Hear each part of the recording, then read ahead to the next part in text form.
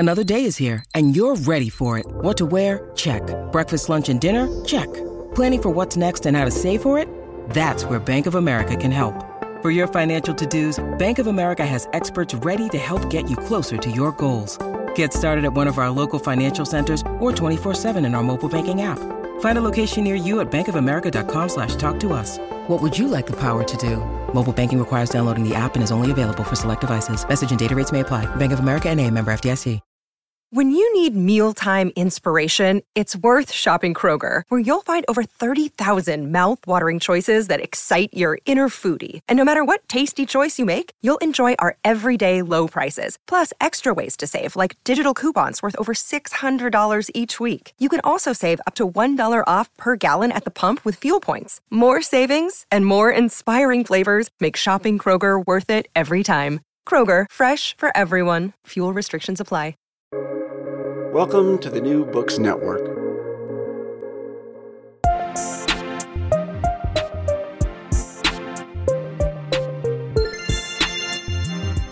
Hello, and welcome to Novel Dialogue, a podcast sponsored by the Society for Novel Studies and produced in partnership with Public Books, an online magazine of arts, ideas, and scholarship. I'm Emily Hyde, one of the hosts for Season 3. You'll be hearing from a number of co-hosts this season, including Novel Dialogue's founders, Arti Vade and John Plotz. Novel Dialogue brings scholars and novelists together to talk about how novels work, how they're written, read, studied, how they're remembered. Today, we are bringing you a conversation between the novelist Ruth Ozeki and the critic Rebecca Evans. Ruth Ozeki is the author of the novels My Year of Meats, All Over Creation, A Tale for the Time Being, a prize-winning novel that's been published in over 30 countries. Her newest is The Book of Form and Emptiness. She is also a filmmaker, a teacher of creative writing at Smith College, and a Zen Buddhist priest. Rebecca Evans is at Southwestern University, a small liberal arts college near Austin, Texas, where she teaches and writes about multi-ethnic American literature, environmental storytelling, and speculative fiction. Welcome to you both. Thank you very much. Thank you, Emily. It's a real great pleasure to have you both here. And my job as host is basically to stand aside at this point and just kind of let the conversation unfold. I'll jump in, but I'll try not to jump in too often. So Rebecca, over to you. All right, thank you. So we have so many questions about really all of your works today, but we wanted to really focus, especially as we begin, on your newest, The Book of Form and Emptiness. And this is just a book that is so in love with books as material objects, right? Those of you who, if you've heard anything about this novel, it's about talking objects, and we're going to come back to those things, the thingliness of this book. But books in this novel are entities. They talk, they suffer, they feel pride. And reading this was such a powerful immersion in the materiality of books, the smell of the bindery. And this is something that kind of reverberates across so many of your novels, this love of books. And we wanted to start by asking you about your interest in the book as a material object, and to ask you what kind of relationships you have to these objects that are books. Yeah. Well, I'm older. So, my initial, experience with books, was really that, that books were material objects. I was, I'm a pre-digital being.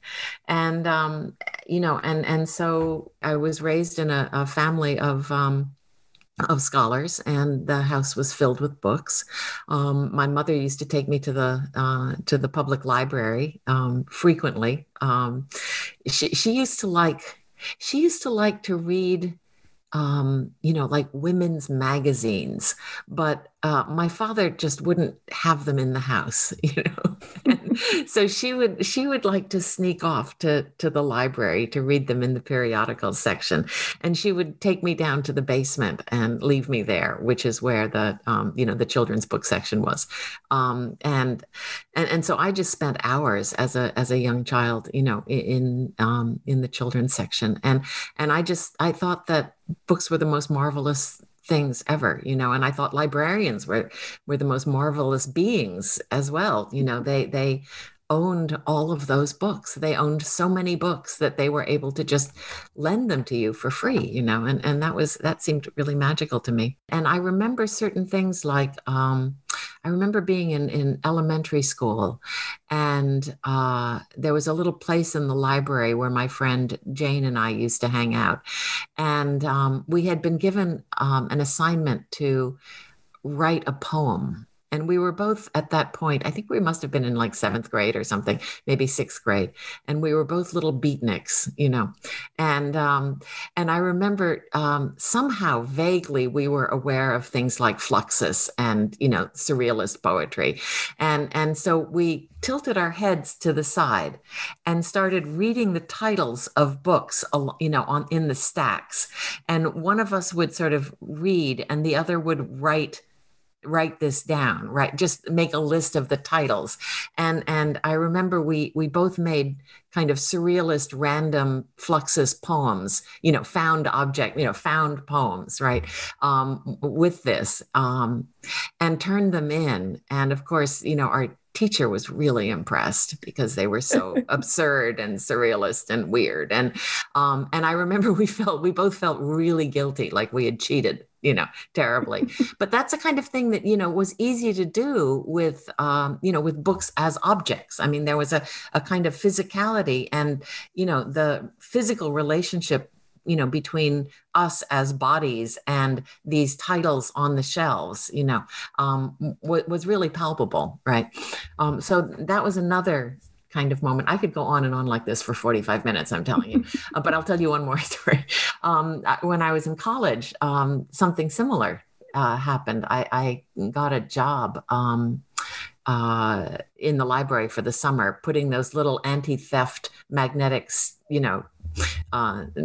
sticks into the bindings of books. And I remember we had this kind of like a painter's trolley, because the stacks were very tall. And so I had my own trolley with lots of these little magnetic slips. And, I would sit on the trolley and my job was to take books off the shelf, right? So that's what I did.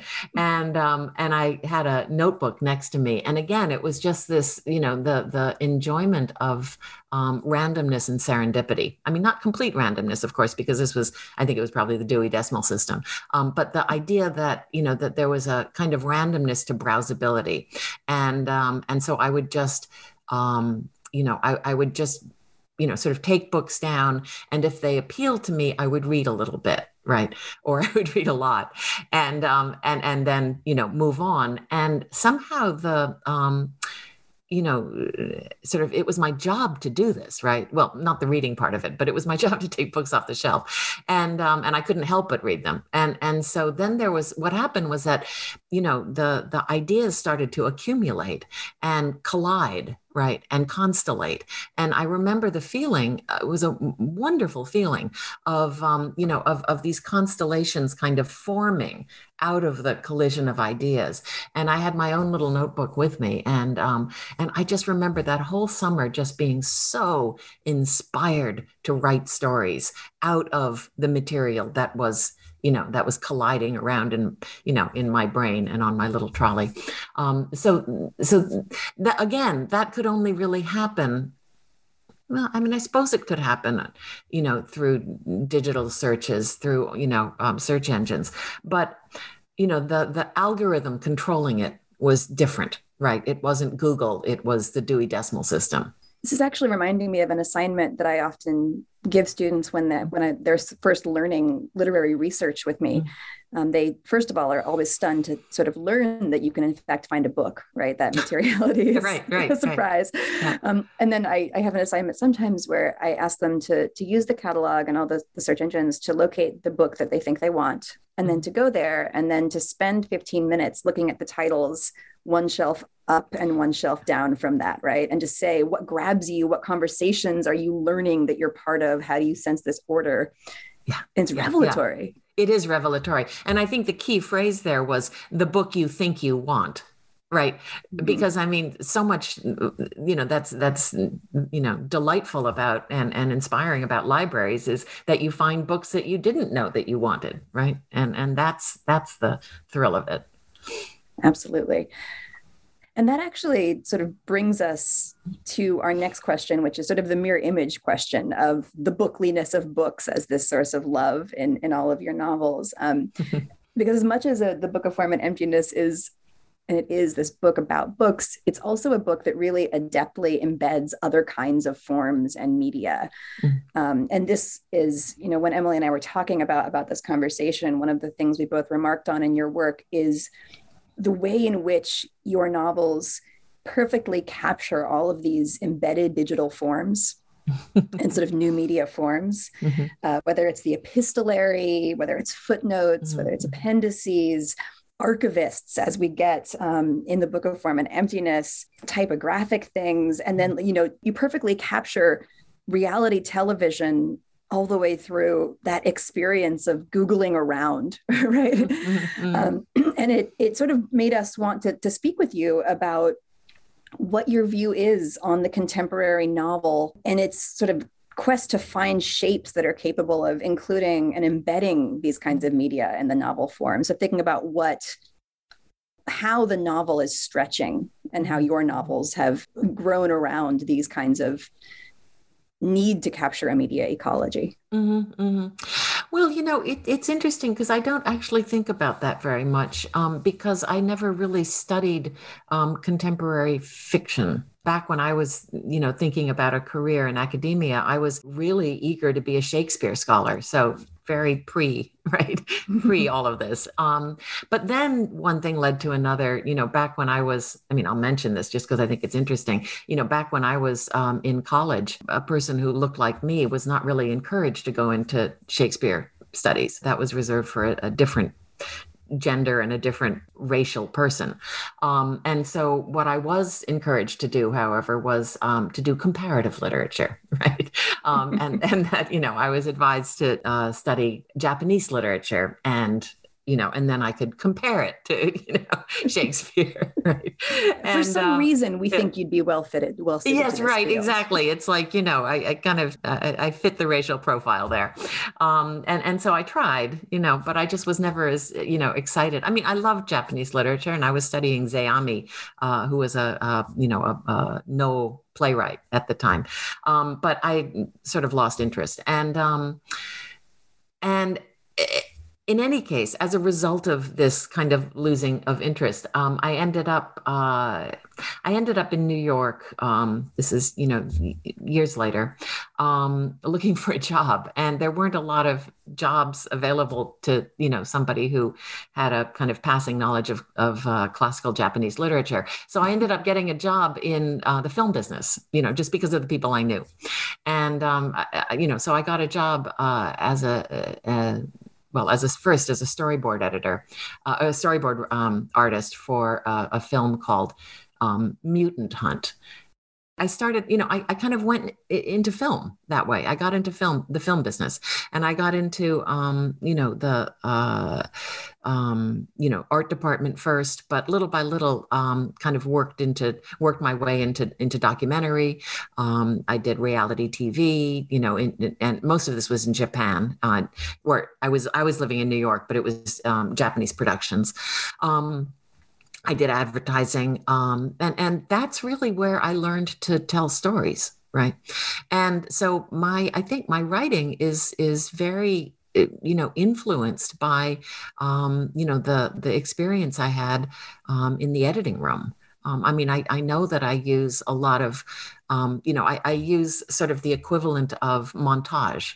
For example, right? I use text as evidence. Right. So I'll use, sort of primary source, it's fake primary source, but, that's because I'm a novelist and I make stuff up. But, primary source materials like, in a kind of an evidentiary way, like, emails or faxes or, I know that that my the way that I move a narrative through time, through its kind of narrative chronology is very visual. So I'm aware as I'm writing that I'm changing camera angles, or that, that I'm changing frame size, or, that I'm using, sort of the equivalent of a voiceover narration. All of these things are, they come from my film background. I remember in the early days when I was trying to write a novel before, I knew about film technique, that, I did not know how to move a story through time, and so a character would, enter the room, on one side of the room, and would need to kind of get across the room to the other side where the action was happening. And I literally didn't know how to make that happen. So I would watch I would follow the character walk across the room. Right. Now, this does not make for gripping narrative, right? This is, and I didn't understand that there were ways to do this, right? Until I finally, I finally got into the editing room. I was finally entrusted, to direct and edit. And that's where I really learned, how to do this, and this was for television, and television is a very fast paced, impatient medium.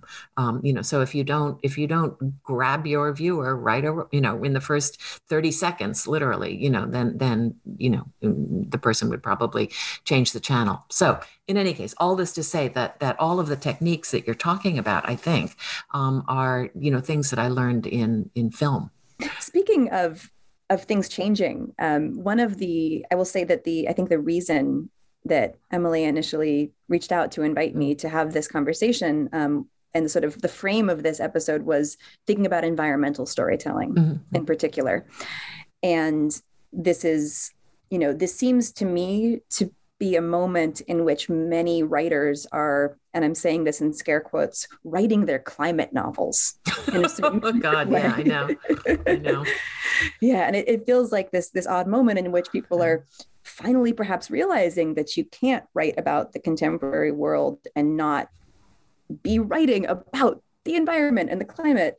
Obviously. Yes. Yeah. Well, you'd think so. And your work does make that clear, but it does seem like a new revelation, and to some degree, or it's being framed as such. I think what's different is that science fiction writers have always been writing about dystopian, climate change, whatever, all the ways that humans can wreck a planet, and that's been, that's been part of the science fiction genre for a very long time. I think the difference is that, serious novelists, literary novelists have suddenly decided that it's not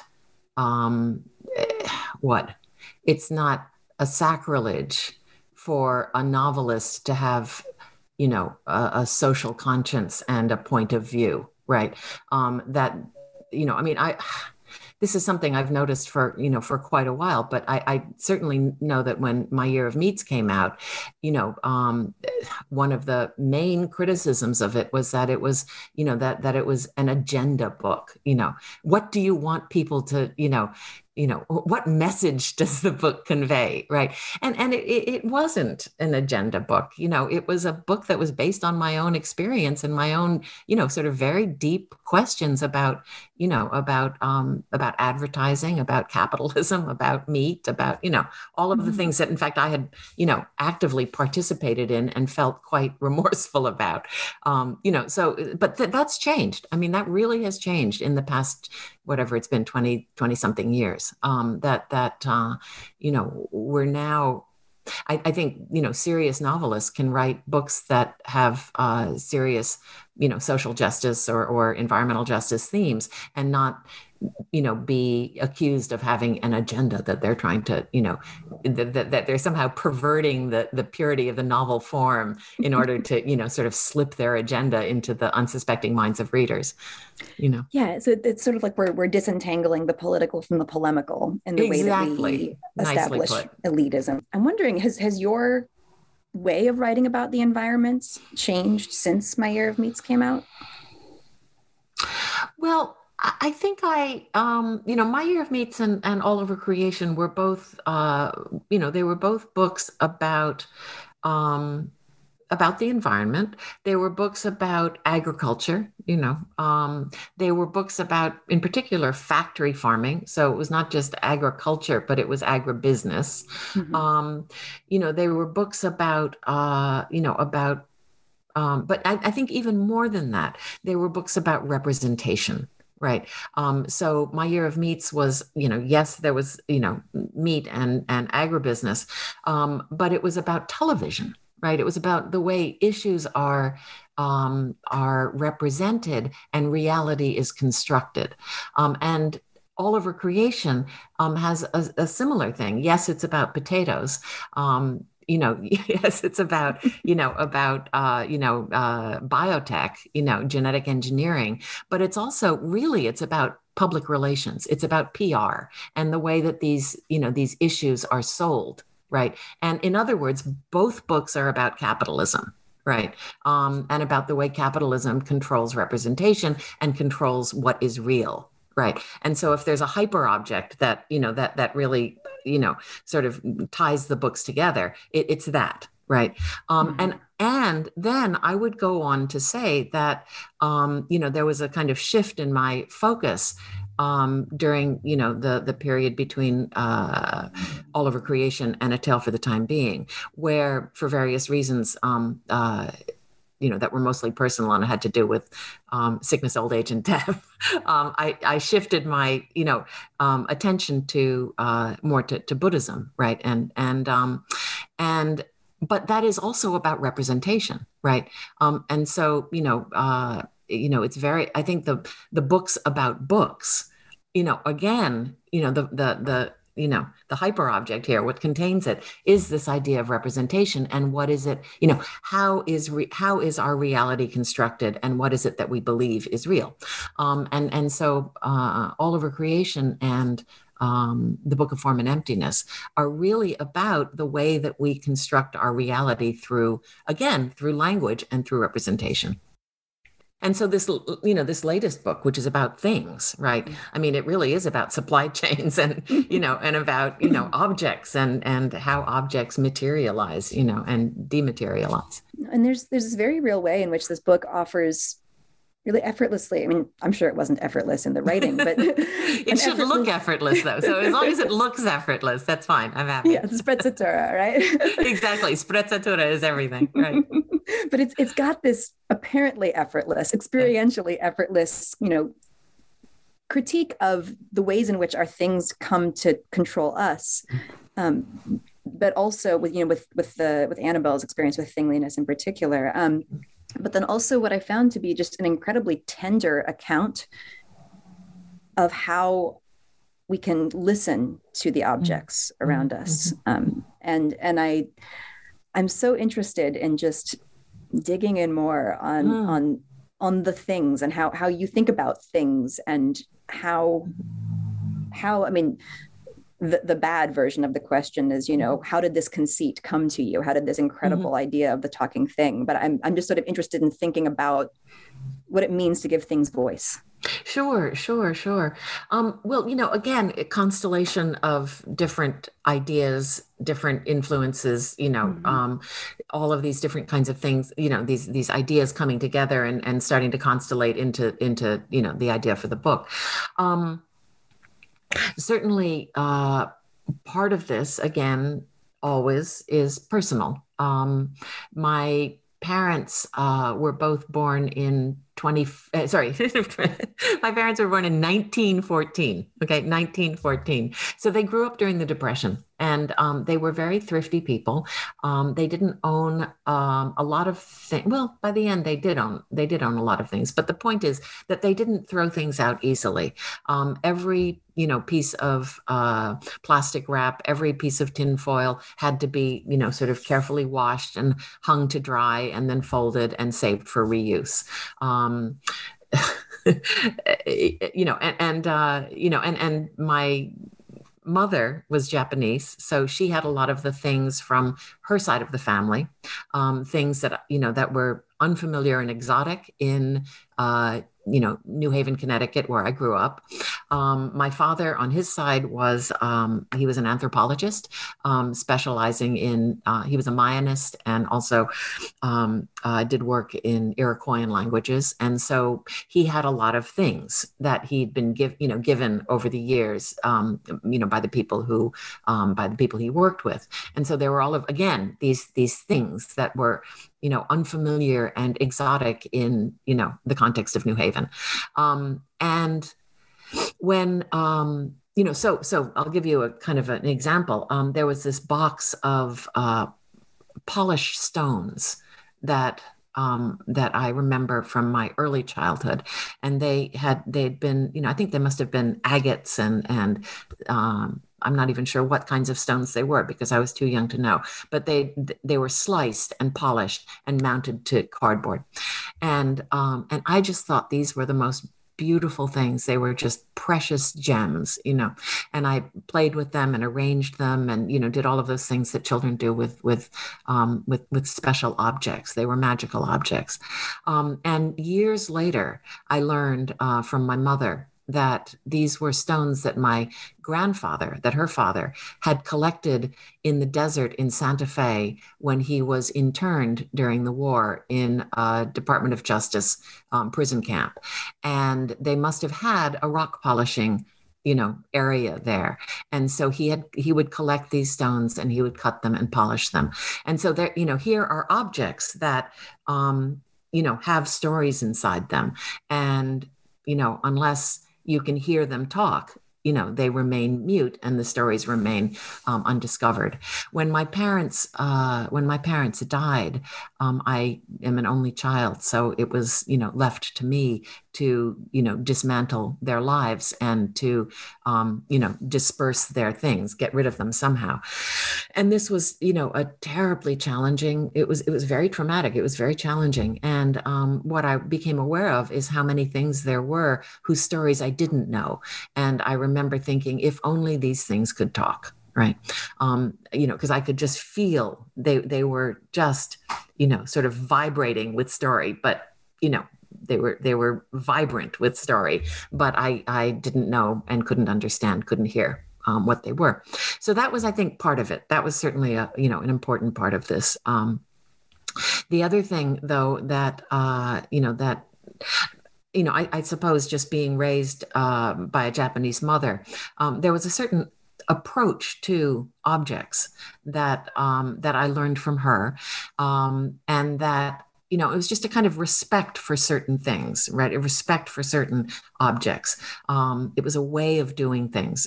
For example, you would never close a cupboard with your foot.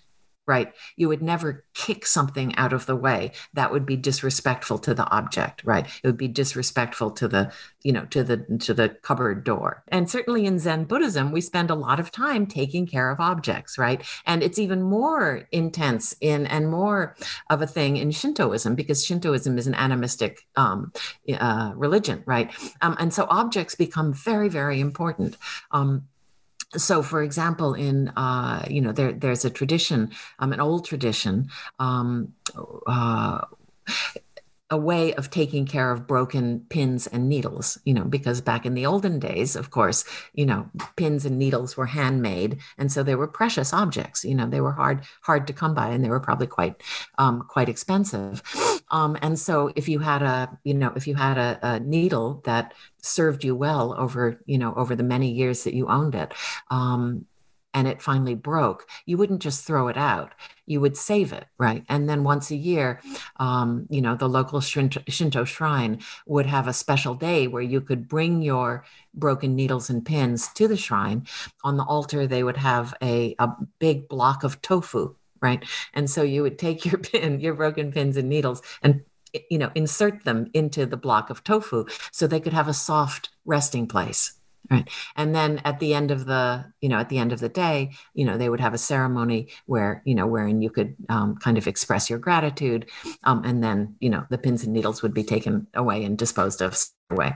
And so this is, I think exactly what Marie Kondo is evoking, right, or invoking when she talks about how, if you have a pair of socks that have literally worn themselves out, taking care of your feet and keeping your feet warm, you wouldn't just throw them away. Right. It would make you feel bad to throw them away. Right. Because you have an attachment, you have a relationship with those socks, and those socks have served you. And so if you're having trouble throwing things away, her remedy for that is to take a moment, pick up the socks, appreciate them, feel gratitude, and then throw them away. Right. So it's acknowledging the relationship that you have with these objects. Right. And I think that's a very beautiful relationship to have. It's a very beautiful, it takes like a minute, it takes less than a minute, it takes a few seconds, but it acknowledges something that's very important. And I think if we had more of that kind of sensibility, operating in our world today, we might not be as in the pickle that we're in now, right? I think planned obsolescence is really sinful, It's amazing to hear the voices of these objects, to hear them, complaining about how we make them and how we treat them. The other important voice that we hear in the Book of Form and Emptiness is the book itself, the actual book that we are reading.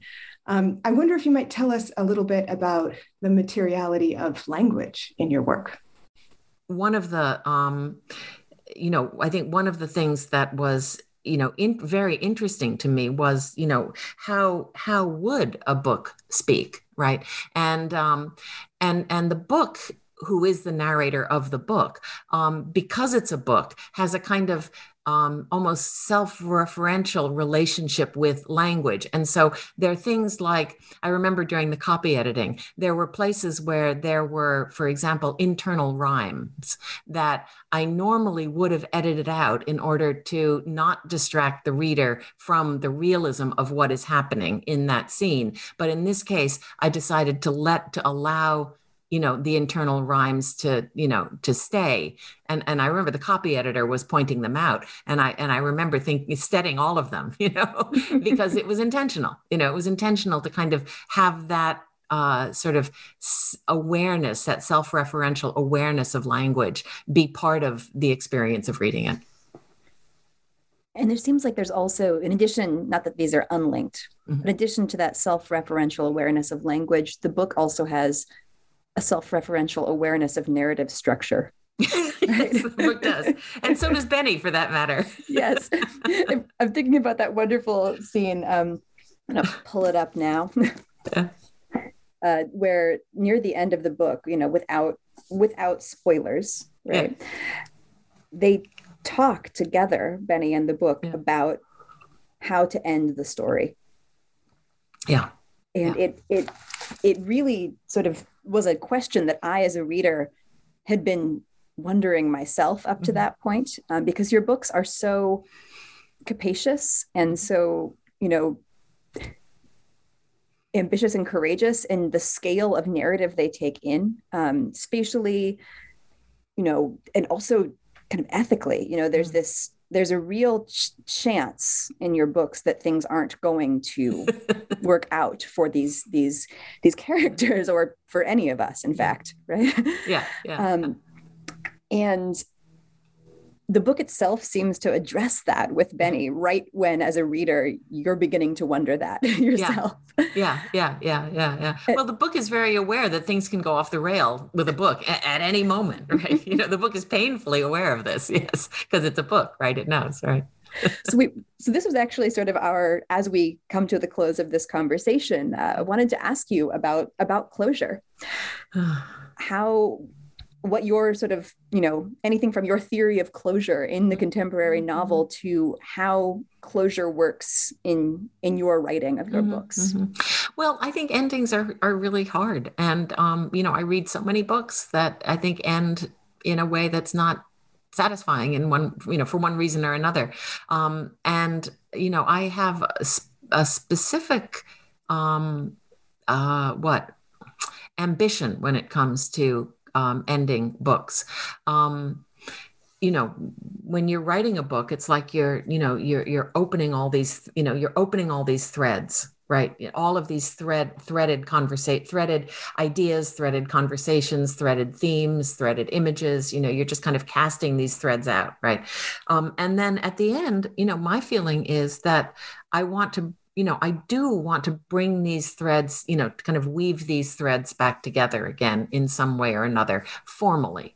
Okay. And this is a formal, because I think that if a reader is frustrated on the formal level, then that's where the mind stays, right? So it seems to me that if you can tie up the loose ends formally, then but leave the kind of conceptual or the ethical or the bigger philosophical questions open, then, you free the reader from their, kind of, our niggling concern about form to continue thinking about, right, these other bigger questions that the book has taken on, right, that the book has been grappling with.